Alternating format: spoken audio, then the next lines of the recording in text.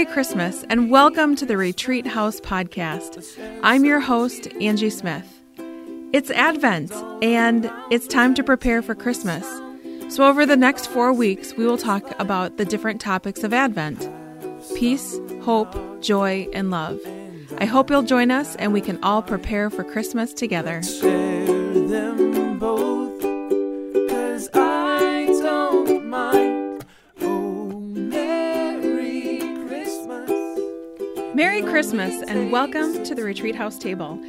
This week for Advent, we are talking about Advent joy. And I have asked Pastor Jan Brose, to join me at the table today to talk about joy. And just before we were recording, I was telling her, since I started Retreat House podcast, I wanted to have her on.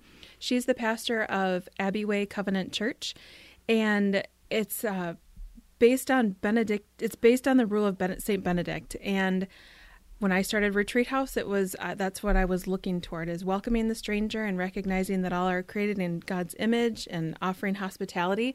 So I've wanted to have her on the podcast since I started. So Jan, welcome. I am so glad you're here. I'm glad to be here too. Is there anything else that you want to tell us about yourself? Well, I'm a mom. I'm a grandma. I love art and beauty. Advent is my favorite church season. So I didn't know that. Yeah, so I'm glad to be here to talk about a little piece of it. Nice. Do you know Judy Haugen? Mm-hmm. I had her on a couple weeks ago, and we talked about the theology of beauty. Uh-huh. When you said beauty, I had never considered that, and now I can't. It's been churning in my mind ever since. Yeah. So good. She's a good person to talk to about that. She is. I mean, I got a little lost in the conversation because I had never considered it, and she was so much farther down the path. Yeah. She's been working with the concept for a long time. Right. Yeah. So good. So today we're going to talk about Advent joy. Joy. Yes. And when I gave you the option of, which words you wanted to talk about, and you picked joy. I did. So why? Why did I pick joy? Mm-hmm. Abbey Way this fall has been going through the book of Ecclesiastes, and one of the things that we were discovering together is the tension that's woven throughout the whole book of holding both sorrow and joy as part of life. It's the Ecclesiastes 3, to everything, turn, if you want a song to remember that by, but that all parts are part of life. Mm-hmm. And I recognized as I was teaching, I think it was maybe Ecclesiastes 7, that we were I'm really good at sorrow. I'm really good at suffering. I'm a 4 on the Enneagram.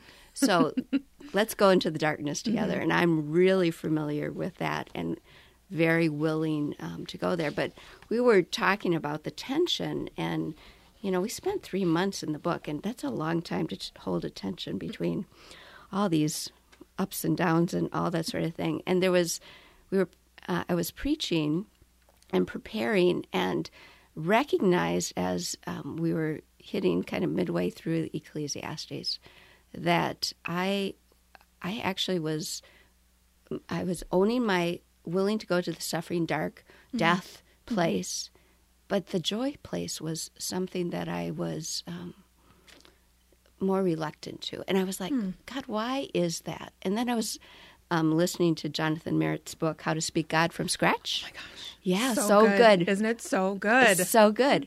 And so in one of his chapters, he talks about dopamine. Can I read this quote? Yes, go ahead. Because this really kind of triggered something really deep for me. Mm-hmm. And so this is what he says. Here is how it works. Your brain generates expectations about the future. Often these expectations are based on what you want. Something you perceive as good has happened in the past, so you begin to predict it will happen in the future. Before it even happens, your dopamine levels begin to rise in response to your expectation. So he's talking about this managing of expectation. Mm-hmm. You feel the rush of anticipation. Then, when that good thing actually occurs, you get a double shot of dopamine. So he goes on, but here's the rub. life doesn't always give us what we expect. People fail us, people hurt us, people lay us on the altars of their own selfishness. When you don't get the desired result, you experience what researchers call a reward prediction error. Not only do your dopamine levels fall, they plummet from the heightened level generated by your expectations. And I went, oh my gosh, I've been managing joy for most of my life. You know, I am okay with the suffering, but I also know I can go way down into the suffering, and it takes me a long time to get back up. So if I can manage joy, then I won't go so high. Right. I won't go so high. So then the low wouldn't feel as low. As low. And I was like, God, this has to change. Like it was really for me, a come to Jesus moment of, I think I'm missing on part of life. And so then when you called and said, hey, do you want to talk about joy? I went, yes, I do. Because I think I'm just beginning to open my heart and my hands to what joy is. And I mean, as I was thinking about it, I have some particular stories that are connected to joy, my experience of joy, especially when it comes to Advent. I'm like, Advent joy. What is it that is about the story that is being told during the season of Advent that is about joy? And in the third week, which is the joy week, in you know, some churches and people have the different weeks, it is the story of the Annunciation. And that to me, the Magnificat, when Mary meets, you know, the angel comes and says, you know, you're going to bear a son, and he's going to be the Messiah. And so for all my life, here I will admit my joyless heart, not totally joyless, but, you know, not embracing, I have surrounded myself with the story of the Annunciation. And I'm like, oh my gosh. You know, it was almost like God has been going, hello, hello, hello, hello, hello. And so, yes, so I come today wanting that joy for myself. And I think the story of Advent really creates some opportunities for us, not only to experience that longing desire for how Jesus comes to us today, but also that place of joy. I love that. I'm a 7 on the Enneagram. Oh, you know joy. So, so pain is something I run from. Yeah. But part of my story is in 4 years, I had 12 losses. Some of it was miscarriage. Some of it was my mom, mentors. Not all of them as big of losses as my mom and miscarriages, but still 12 in 4 years. And it was a real shift of I had to deal with it. And, you know, being the one that wants to run from pain as a 7 and then doing a deep dive, I could relate to what you were saying about managing your expectations so that the high wasn't as high, so the low wouldn't feel as low. Yes. Because I think since then, I feel like I'm very self-protective. I think it's about self-protection. For me too. Yeah. And wanting to manage my expectations so that even though there's this pain I want to run from, trying to manage so my lows aren't as low. Yes. Yeah. Yeah. So what has that looked like to step toward joy? Yeah. You know, I very practically, when I notice a lift in my soul, a lift in my spirit, that I let it be a lift. You know, I'm actually paying attention to those little lifts during the day and noticing the places that are places of what I would name as joy and happiness, and I'm celebrating that. I'm celebrating whatever that gift is, whatever even the feeling of lightness and happiness.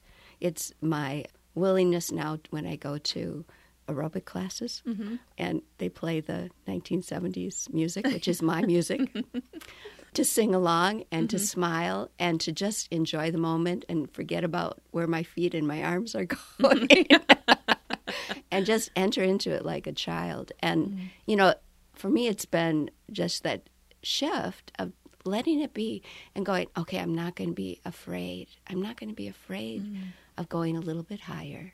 Okay, well, I'll be able to, if I go low, it'll be okay. And God is there with me in the low. But I feel more willing, and I actually feel happier.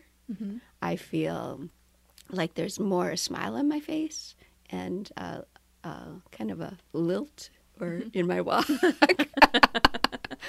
But it comes from, I'm like, oh, again, the confession place of, I was really very tangibly pushing away joy, the celebration of,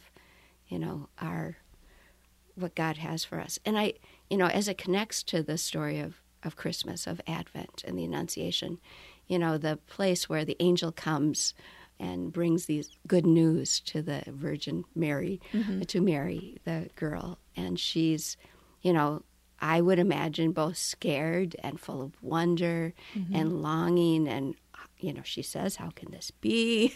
Right. And all this sort of stuff. And then she begins this, she says yes. And from that place of yes, there's this song that wells up in her soul of singing praise to God. And I think that tangible place of our yes to God brings joy. I'm like, what is that essential nature of the joy? And especially as it connects to the story of the Annunciation and Mary's yes. I think it's Mary's yes. It's that yes that brings that opening. And it doesn't mean that there won't be sorrow, because there's a little prophecy in that unfolding of that narrative, that there will be a piercing of her heart. But that doesn't negate the joy. Right. And so it's the both and. And so the yes, for me, saying yes, I'm going to say yes to joy. I'm going to say yes to all of life, is really what it is. But the fullness. The fullness. And Mary said yes. Yes to the fullness. I don't know what this will be. I don't know how can this be? How can this happen? Right. What's going on here? But she said yes. And in that, joy came. Something I've been realizing this year, I think more than other years, is how all the words of Advent are connected. I mean, when we talked about peace last week, there was a connection of peace and joy and hope and joy. I mean, Mary, when the prophecy is given, there's this hope of what will come. Yes. And the joy is a part of that. Yes. So because Advent is your favorite, I'm just going to tap your knowledge. So, I mean, is that something that you've looked into before or thought about or pondered, how all four of these words are connected? I actually have not studied the interconnection, other than when you sit in the stories or in the scriptures that are identified with each of those words, for years. It's kind of for years. It is all together. They're all interwoven. They're all interwoven into the story of Jesus' coming. They all describe something about that intrinsic nature of the promised one who is arriving. Not only, that in for that time, but will come again. And that brings peace and brings hope and brings joy and brings love. They're all beautiful words. Right. But yes, they're all intrinsic to what Advent is about. Yeah. And when you experience them, I feel like there's usually, it's not just joy. No. It's not just peace. No, it's not just hope. It's not just love. No. They're all always together. And it's, when I was thinking about talking about this, I was reminded of the movie Inside Out. And joy. The cartoon one? Yeah, the animated. Yes, yeah. I love that one. Because I'm like, what are those places in, our culture that talk about joy? And, joy is Riley. That's the main little girl. She is kind of the driver of the show. She's kind of the cheerleader. Always kind of happy-go-lucky and, trying to make things right. But she has to be, in the course of the movie, kind of balanced out with all the other emotions. Well, and she tries to keep sadness Away. at bay. Yes. Right. Wants her to stop touching the orbs of the memories. Yes. Stop it. So, but yeah, all that to say they're all needed. Mm-hmm. You know, it's not just one. They're all needed. So if you're like always high on the ceiling, that you have to have all of the emotions, all the affections, Mm-hmm. you know, of the soul at work together to create a full and whole life. Yeah. Yeah. Well, and spoiler alert, I'm going to say more about the movie. Because Joy tries to keep sadness at bay, but there's this really beautiful point when Riley is getting older, and it's not all about Joy anymore. And when Joy, the character in her head, realizes the richness of what sadness does in a memory. Yeah. Like, I think the memory is Riley is hurt and her parents are comforting her. And there was this really beautiful moment that sadness was a big part of that brought the relationship closer. Yeah, that connection. Right. Yeah. Which I think is, you know, as we're talking about the tension of joy and sadness, that it's like Good Friday. It's like Easter without Good Friday. Correct. Yeah. Yeah. Yeah. It doesn't make sense. No. Yeah. Mm-mm. And a lot of people try to do Easter without Good Friday. Right. Whole nother topic. But And another church season. yes, another church season. We can talk about that some other time.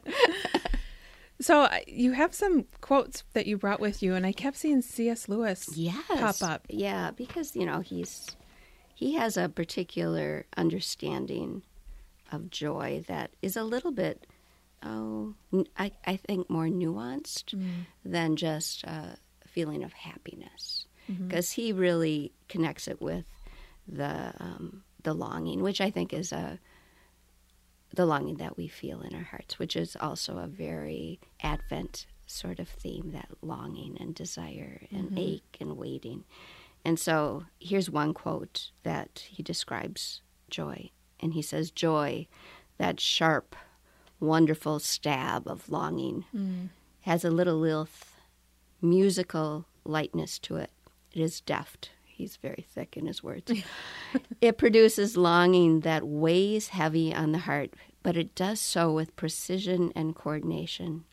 It dashes in with the agility of a hummingbird claiming its nectar from the flower, and then zips away.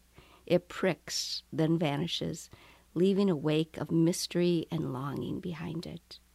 And he goes on, he says, "It jumps under one's ribs and tickles down one's back and makes one forget meals and keeps one delightedly sleepless o' nights.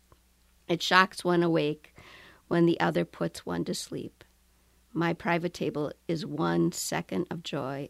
My private table is 1 second of joy is worth 12 hours of pleasure." I think you really quite agree with me.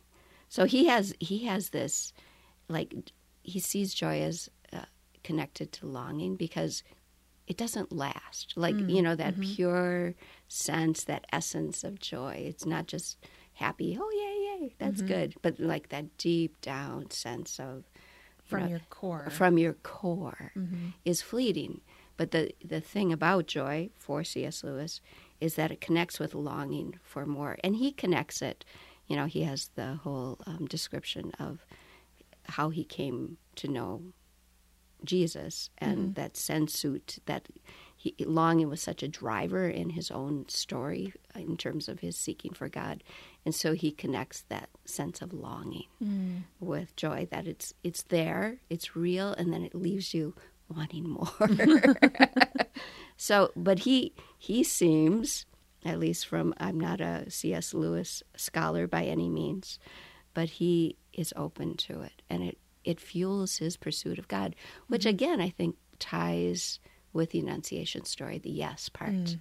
You know, it really it's that yes to God that it's like that fills that the soul, the deep down places.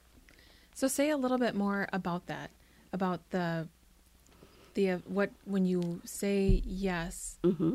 And are you saying that you experience joy in that moment of saying yes, or in when you step out into the yes? You know, that's a good question. I think it is in the place of the yes makes the opening for the joy to come. Okay. So, yeah. Kind of like the permission. Yeah. Like it actually, the yes, creates the opening for the joy to come. So Mary said yes, and Jesus, she carried Jesus, so it's, that's a very good question. How do you think that works?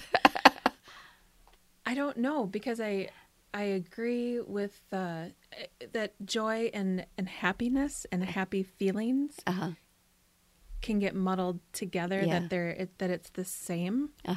But I appreciate what you're saying about the tension of saying yes to God, and I think there is that surge of the risk. I mean, there was huge risk for her. Yes. So there's that surge of, oh my gosh, I'm going to do this. A little adrenaline rush. Right.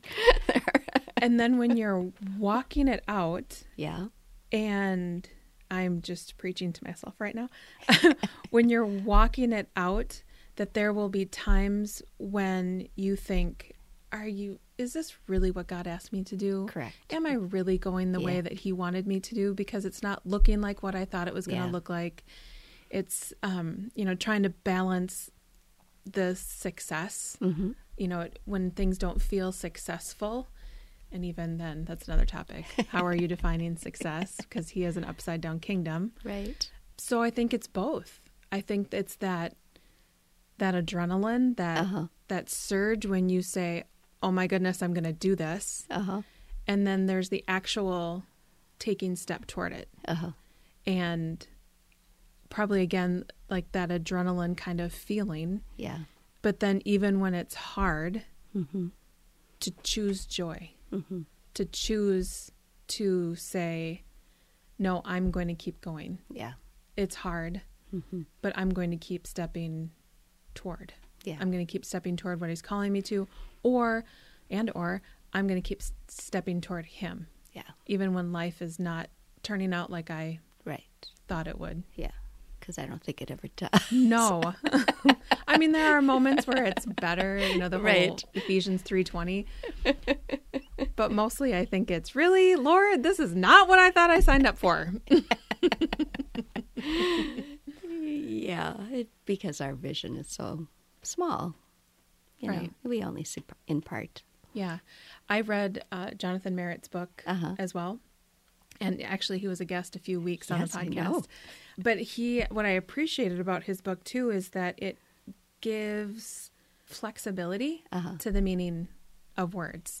Not that they don't have any meaning, but to flex. Yes. So that so when I think about God is good, well, he doesn't always feel good. Things don't feel good. So what does that mean that God is good? Right. And I think having a right understanding of that too, like of God's goodness, that there can be maybe it's the tension. It's the tension of God is good, bad things happen. There's joy even when bad things are happening. Or joy amidst the suffering. Yeah, joy amidst the suffering. I'm doing a clinical pastoral education unit at a care center in the Twin Cities, and I work with a number of residents who are in real places of suffering. And the place of getting to know them and being able to be with them as people and not just see, not just see the suffering, where are the places that I'm connecting with them, and where's the places that are real, that they experience joy. And can I, as the person who is with them, create space? Can I even expect, there's a kind of a brain game that I can do when I'm with somebody with suffering, like there's no, and I'm like, no, God is here. So let's find God together in this moment. So what is that place that you can connect with God.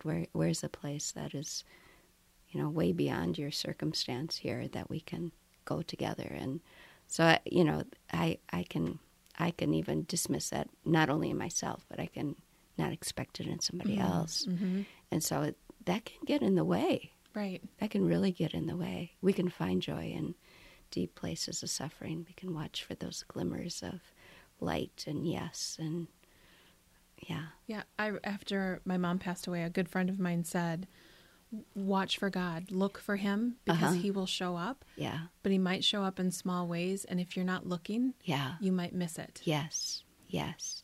And I would have if she hadn't told me Right. to look for him. Right. Yeah. Because I think when we're in places of suffering or grief or darkness, we can be so overwhelmed by that for very good reasons that we can miss where God is coming. Mm-hmm. Where is God coming? And not that it has to be a lot of work, because I think God, in those seasons, is working probably more hard at, hello, I'm here. No, I'm here. Hi, I'm here. Well, I feel like the hard in it is like stilling yourself long enough to hear it. Yeah, and to maybe be open to that God's here too. Right. Yeah. Yeah, and like what you said, maybe I'm putting words in your mouth, giving yourself permission to, because at least with grief, it can feel like to feel joy or to have joy after my mom died. It can feel like you're betraying, Betraying them, yeah. To feel happy in the midst of grief can feel like a betrayal to the person who's gone. Yes, yeah. Mm-hmm. Yeah. Or maybe even a betrayal of what you're going through. Yeah, it gets all twisted up. Mm-hmm. Yeah. Yeah, but to still ourselves long enough. Yeah. And I like, too, what you said about making space. Yeah. Making space and allowing God to move. Yep. Is there anything about joy that we haven't, or any quote or anything that you want to make sure we talk about? Well, I think for myself, I didn't know that I was pushing joy away. So I think the waking up to that, even the thinking that that's a possibility in our lives, is a really good thing to think about and to reflect on, especially as we go into this Advent season. Well, I just realized it was Jonathan's book that did that. Yeah. Well, that just came out too. So this is really a new thing. Sorry, it's all coming together now. For me, this is all very new. Yeah, very new. I'm doing this, and when I preached that sermon at Abbey Way, there was people came up to me afterwards that I do that too. So I know I'm not alone. Right, no. So for all you who are listening, I know you're out there. Right. Come on the journey of joy. Mm-hmm. Yeah. Yeah, and I mean, I can identify with it, with trying to manage my expectations so I'm not disappointed. Yeah, we do that. Mm-hmm. There's reasons. Mm-hmm. Mine is control issues, but... Well, the question I've been asking all my guests in Advent is, do you have a favorite Christmas tradition or Christmas memory? I grew up with an Advent wreath on our dining room table.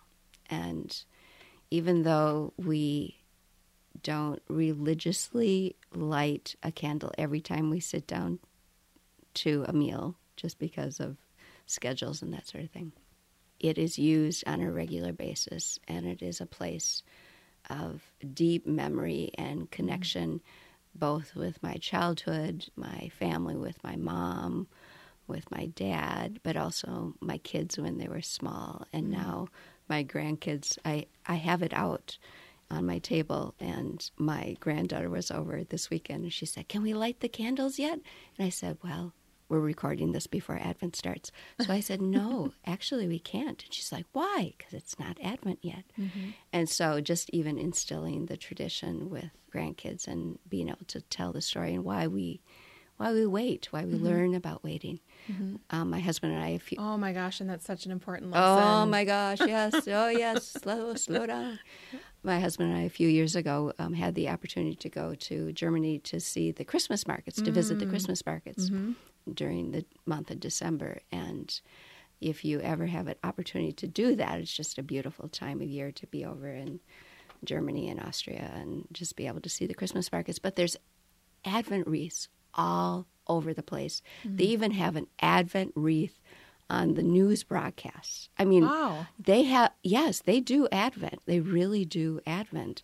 Even It's just a part of the culture. It's part of the culture. Yeah. It was just like, I'm in heaven. There's Advent wreaths all over the place, everywhere you go. That and nativities, it's all over the place. But yeah, that place deeply connected with my own, making space. I think as a child, that was instilled. We wait. This Christmas isn't just about the presents and the tree and all that sort of. We actually enter into the story of Jesus is coming in a different sort of way, and so the darkness of the night and the candles being lit and the prayers being said, and do one thing after another until everything's, all 4 candles are lit on the table. It's just, that's a special memory for me. Yeah, we didn't grow up. I grew up German Lutheran. And so Advent was something that we did at church, but not as much at home. Okay. But it was definitely a part of the church year and the season leading up to Christmas. And so it's something that I've wanted to incorporate more. I mean, as you were talking about the memory with your family and the memories that you have with your children and now your grandchildren.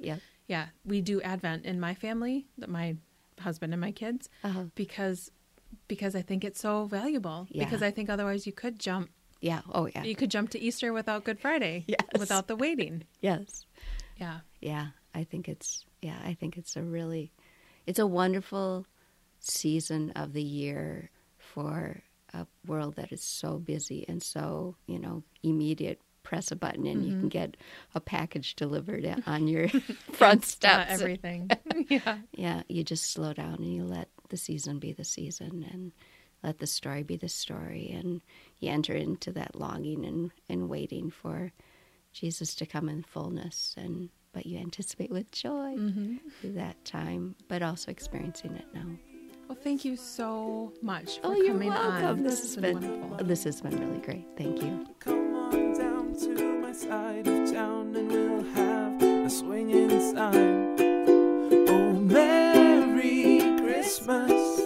Let's share some cheer tonight. Thank you for joining us today at the table. Any information mentioned in the show or things we talked about can be found in the show notes. If you enjoyed this episode, please subscribe. Or if you've already subscribed, please leave a review so that others can find us too. If you want to keep up on what's happening with Retreat House, you can find us on all the social medias at Retreat House Podcast. If you want to keep up with what's happening with me, you can find me at Angie Smith, MN. We'll see you next week at the Retreat House Podcast. And so this Christmas, I hope you'll take the time to come on down to my side of town, 'cause you're a friend of mine.